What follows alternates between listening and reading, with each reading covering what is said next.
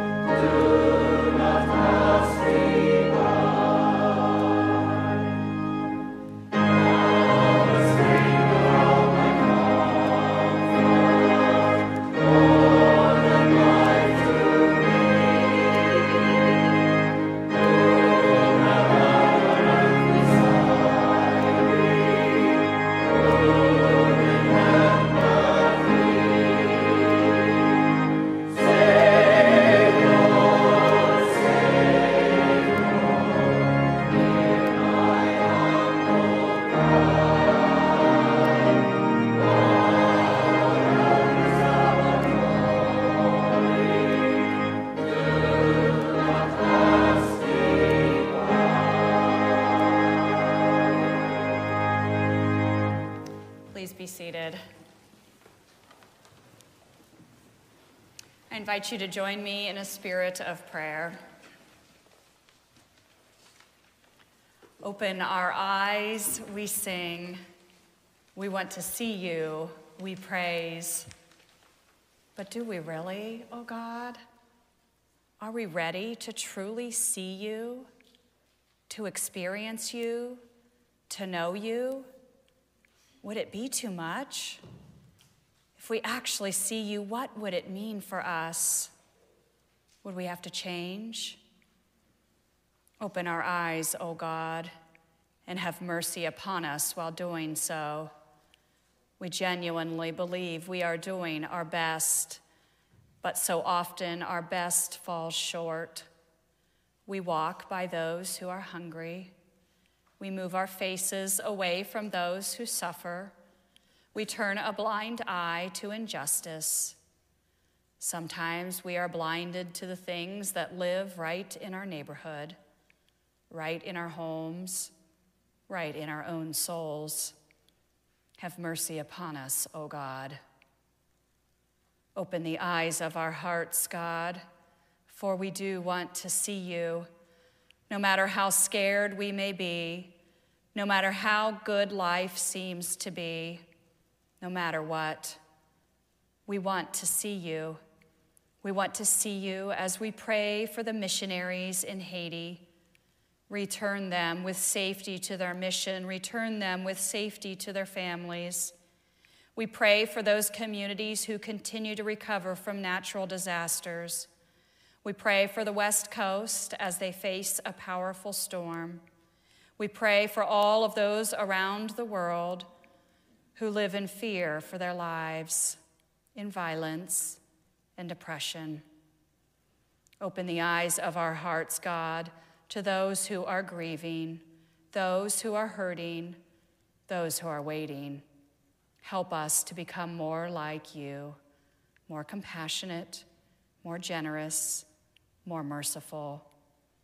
We want to see you as we earnestly pray these words taught to us by Jesus, the one who showed us your heart, as we now join our voices together, praying the prayer he taught us, saying, Our Father, who art in heaven, hallowed be thy name. Thy kingdom come, thy will be done, on earth as it is in heaven. Give us this our daily bread, and forgive us our trespasses, as we forgive those who trespass against us. And lead us not into temptation, but deliver us from evil. For thine is the kingdom, and the power, and the glory forever. Amen.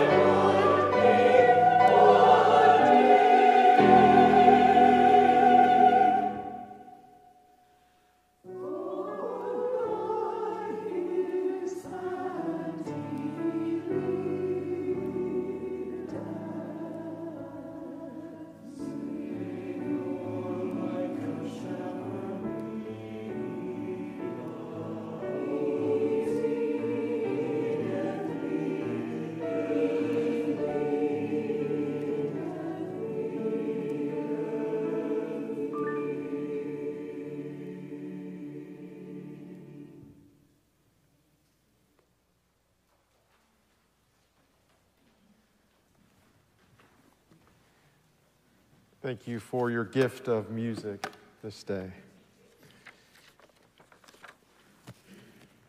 Our scripture lesson comes to us from the 10th chapter of the Gospel of Mark, a continuation of our journey in Mark, where we see Mark, the Gospel of Mark, as a mirror for us as disciples. Hear these words. They came to Jericho, and he and his disciples and a large crowd were leaving Jericho. And Bartimaeus, the son of Timaeus, a blind beggar, was sitting by the roadside. When he heard that it was Jesus of Nazareth, he began to shout and say, "Jesus, Son of David, have mercy on me." Many sternly ordered him to be quiet. But he cried out even more loudly, "Son of David, have mercy on me." Jesus stood still and said, "Call him here." And they called the blind man, saying to him, "Take heart, get up, he is calling you." So throwing off his cloak, he sprang up and came to Jesus. Then Jesus said to him, "What do you want me to do for you?" The blind man said to him, "My teacher, let me see again." Jesus said to him, "Go, your faith has made you well." And immediately he regained his sight and followed him on the way. Friends, this is the word of God for all God's children. Thanks be to God. Amen.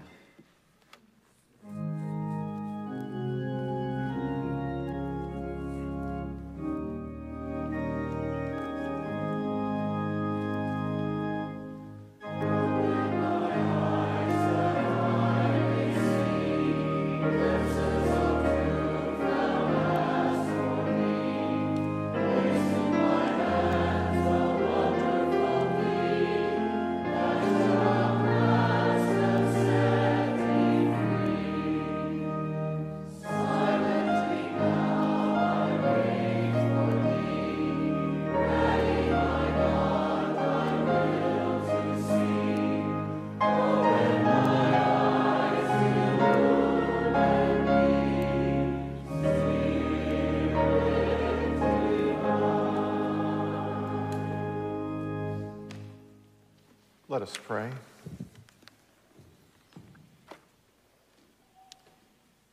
Thou who art over us, thou who art one of us, thou who simply art, give each of us a pure heart that we may see thee, a humble heart that we may hear thee, a heart of love that we may serve thee, and most of all, a heart of faith that we may always abide in thee.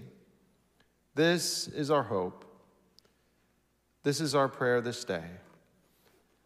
Amen.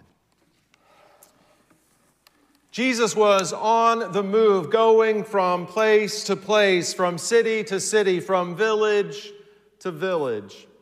He couldn't be stopped. His popularity had been building. He had gathered a large crowd, and now they were following him, anticipating his next words of teaching, anticipating his next healing miracle. Jesus was giving them something larger than themselves with which to believe and to trust and to follow. And the crowds, they were responding. Jesus, however, in the back of his mind, knew that they were nearing the end of their travels together, as Jerusalem could now be seen on the horizon. He had already shared with his disciples that he would suffer and die on 3 separate occasions. But the disciples weren't paying attention. The disciples had their minds set on other things. And this morning we find Jesus and the disciples and the crowd in Jericho, and apparently nothing much happened until right when they were ready to leave. Just then, when they thought that they were on the move to their next destination, they were interrupted and their journey came to a screeching halt. There was a man sitting beside the edge of the road, drawing Jesus' attention, and all the disciples could see was this man's blindness. A Coloradian moved to Kansas And I can't resist this illustration because Pastor Jennifer, Phil Warner, and I are heading to Kansas later this afternoon for a conference. But a Coloradian moved to Kansas and built a house with a large picture window from which he could view miles and miles of open fields. The only problem is, he said, there's nothing to see. About the same time, a Kansan moved to Colorado and built a house with a large picture window overlooking the Rockies. The only problem is, I can't see anything, he said. The mountains are in the way. But sometimes it is, for us, a matter of perspective and seeing beyond our own individual point of view. The man's blindness was a stumbling block for the disciples. He must have been blinded for a reason, the disciples and those in the crowd thought to themselves. And in that time and place, the physical and the spiritual were often treated as one. If a person had a physical or mental disability or an illness or a disease, it only stood to reason that the root cause was because of some spiritual deficiency. The blind man, in one sense, had a pre-existing condition. And some around him attribute it to his parents or his own sinfulness. He was as blind as a bat. By the way, if a bat shows up this morning, I am out of here. If you don't know this already about me, I do not have a high regard for bats. And the last time that I met a bat, it was during a worship service. So there is precedent, but if a bat shows up, I'm out of here. But the man was treated as an outcast, begging for his food, sitting by the side of the road. He probably was without home and income and relied upon others for his sustenance. The only form of social supports in those days was a life of begging. The blind beggar, however, was pretty resourceful. He used what he had. He was a great listener, using the only senses that he had left, or maybe the only ones with which he was born. And when he heard, when he heard that it was Jesus of Nazareth, he began to cry out. Not once, but twice. He was persistent. We also know that the blind man was a man of faith. We can tell that he was a man of faith because he addressed Jesus as a descendant of David. Jesus, son of David, he says. And he also addressed Jesus as a teacher or a rabbi, identifying himself as a student or follower. He also asked for mercy and healing. Have mercy on me. The blind man knew that Jesus was one who would extend mercy and grace. He knew that Jesus had the power to heal and to bring life. The blind man believed that there was more to life than meets the eye. He believed even though he could not see. Well, when those in the crowd, including his disciples, had located the source of the disruption, they ordered the blind beggar to be quiet. They even tried to mute the blind man and entirely cut off any form of communication. First, it was his sight taken away by situation or circumstance. And now it was his voice. They were not willing to give the blind man a chance, and given a chance, they would not have even recognized him there at the side of the road. Their behavior is reminiscent of the disciples' actions just verses before, like we spoke about last week, turning the children away. You see, they so wanted Jesus to continue on the journey and not become sidetracked by this outcast. They didn't want themselves nor Jesus to be bothered by this blind man's request. The blind man had nothing to offer them, they must have thought to themselves. Besides, Jesus has important people to meet and supporters and donors with whom to attend and to schmooze and a government to overthrow. He didn't have time for this. The blind beggar didn't fit into the mold of a follower of Jesus that the disciples had created for themselves in their mind's eye. And then it happened. Jesus stood perfectly still for a moment, as if to gather his thoughts. It was a dramatic pause in the action. And at first it appears as if Jesus must have been as surprised to get interrupted as the blind man was to get Jesus' attention. Jesus stood still to get the crowd's attention. Here comes this word of teaching that they had been waiting for. Here's something for which to pay attention.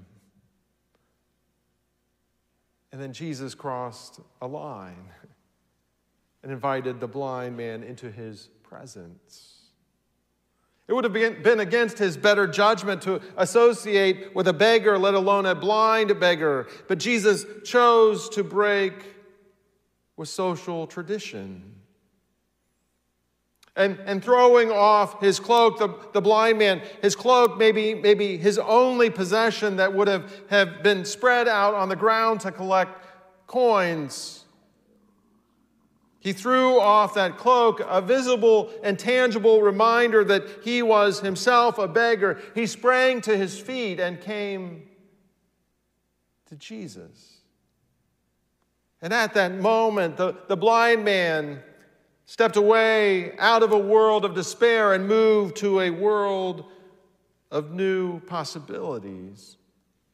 He walked away from what had become comfortable and routine and familiar into a whole new world.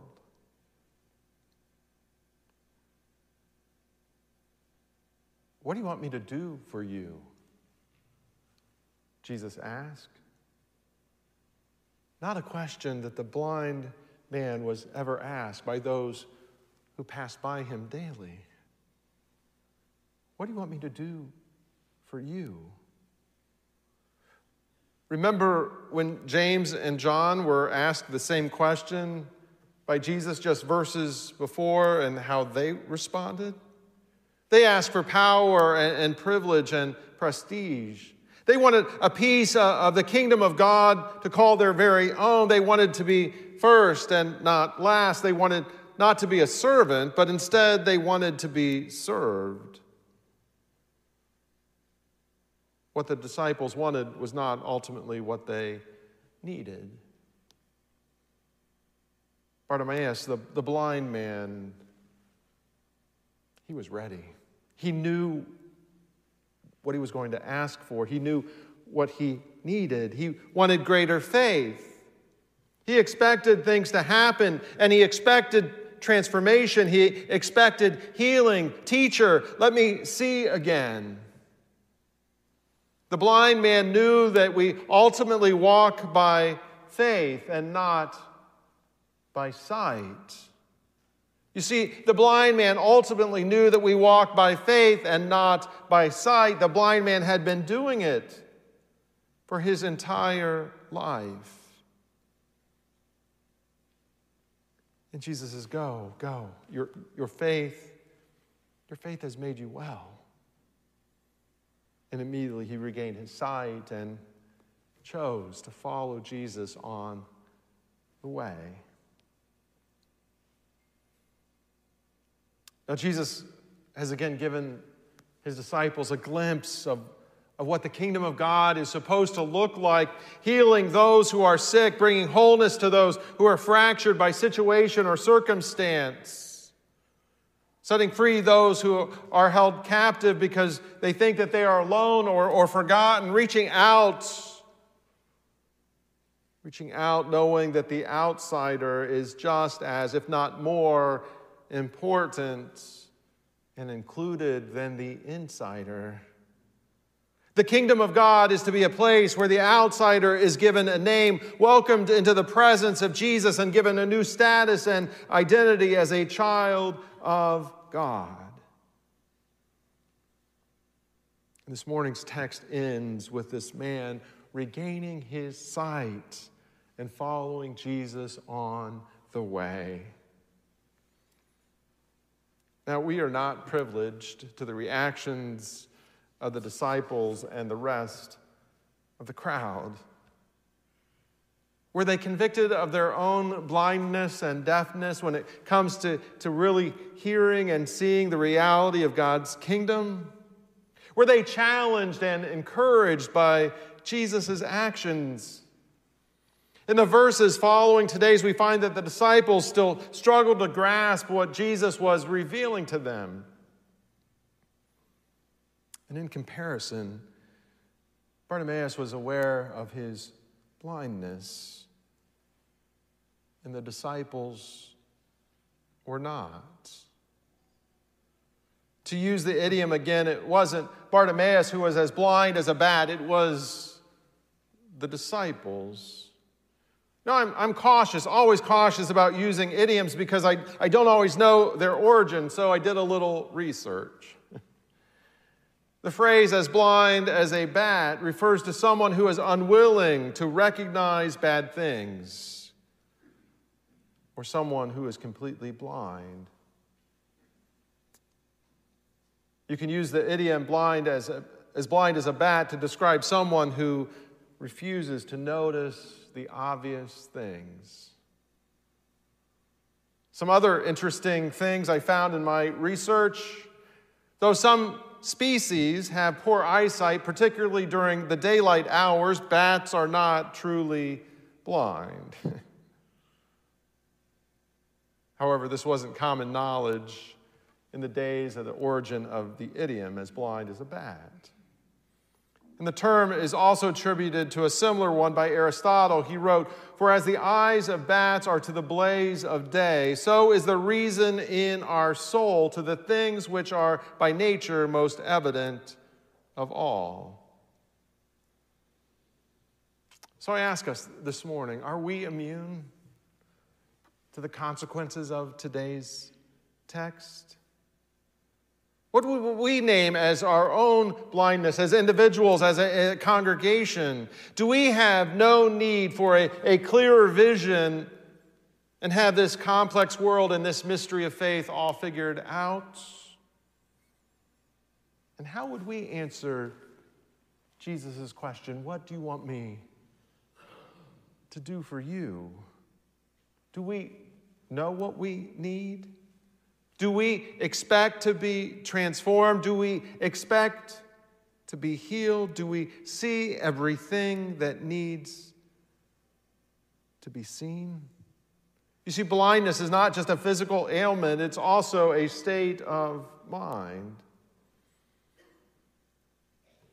And this text confronts us. It confronts us with the reality that those in the church, the insiders, Jesus' closest followers who think they can see, are blind. And the only hindrance to receiving sight is the presumption that one already sees. God, through Jesus, can restore our sight. What do you want me to do for you? How many times do we wish Jesus would ask us that question? Do we even know how to answer? "My teacher, let me see again." Isn't that our answer as well? We want to know, to see, to discover, to recognize, to visualize a new future, a new relationship with others, to see completely versus half of the picture or one side of the equation or half of reality.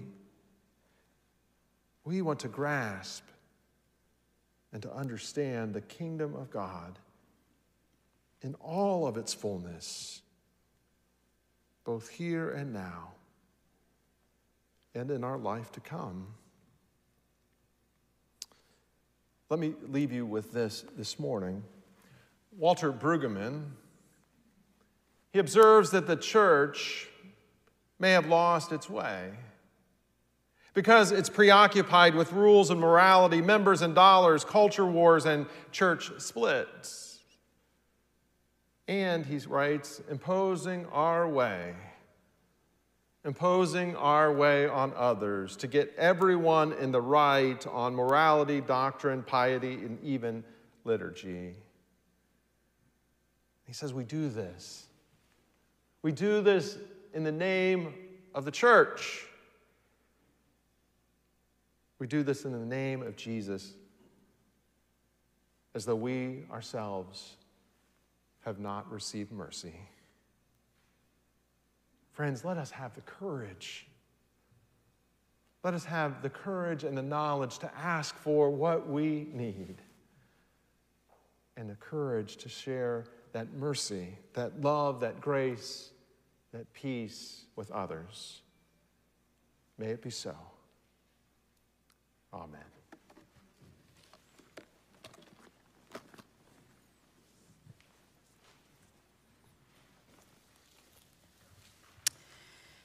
As we move into our stewardship season, we are invited to go all in at Stony Brook.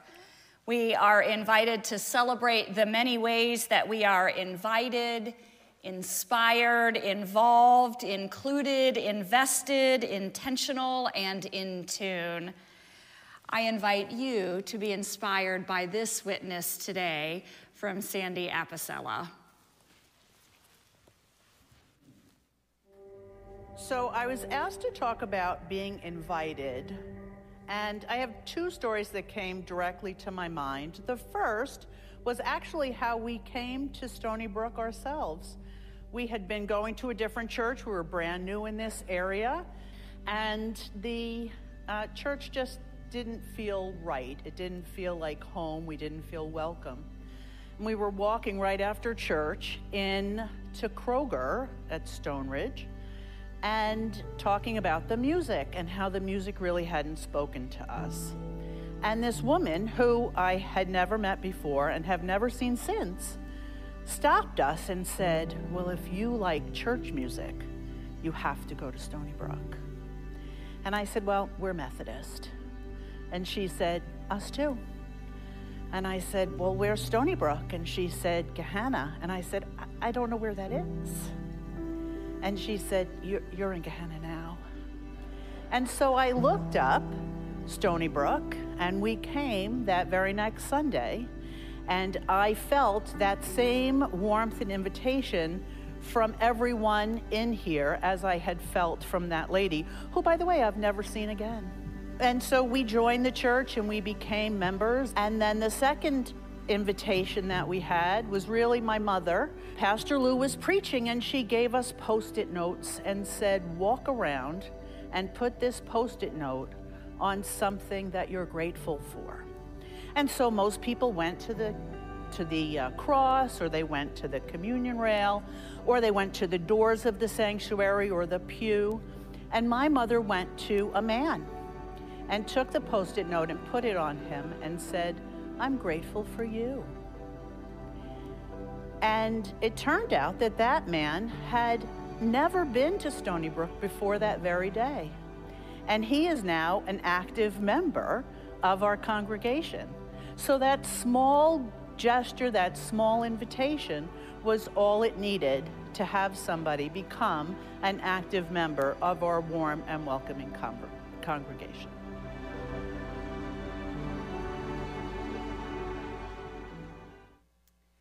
I invite you to rise as we sing our doxology and bless our gifts together. Praise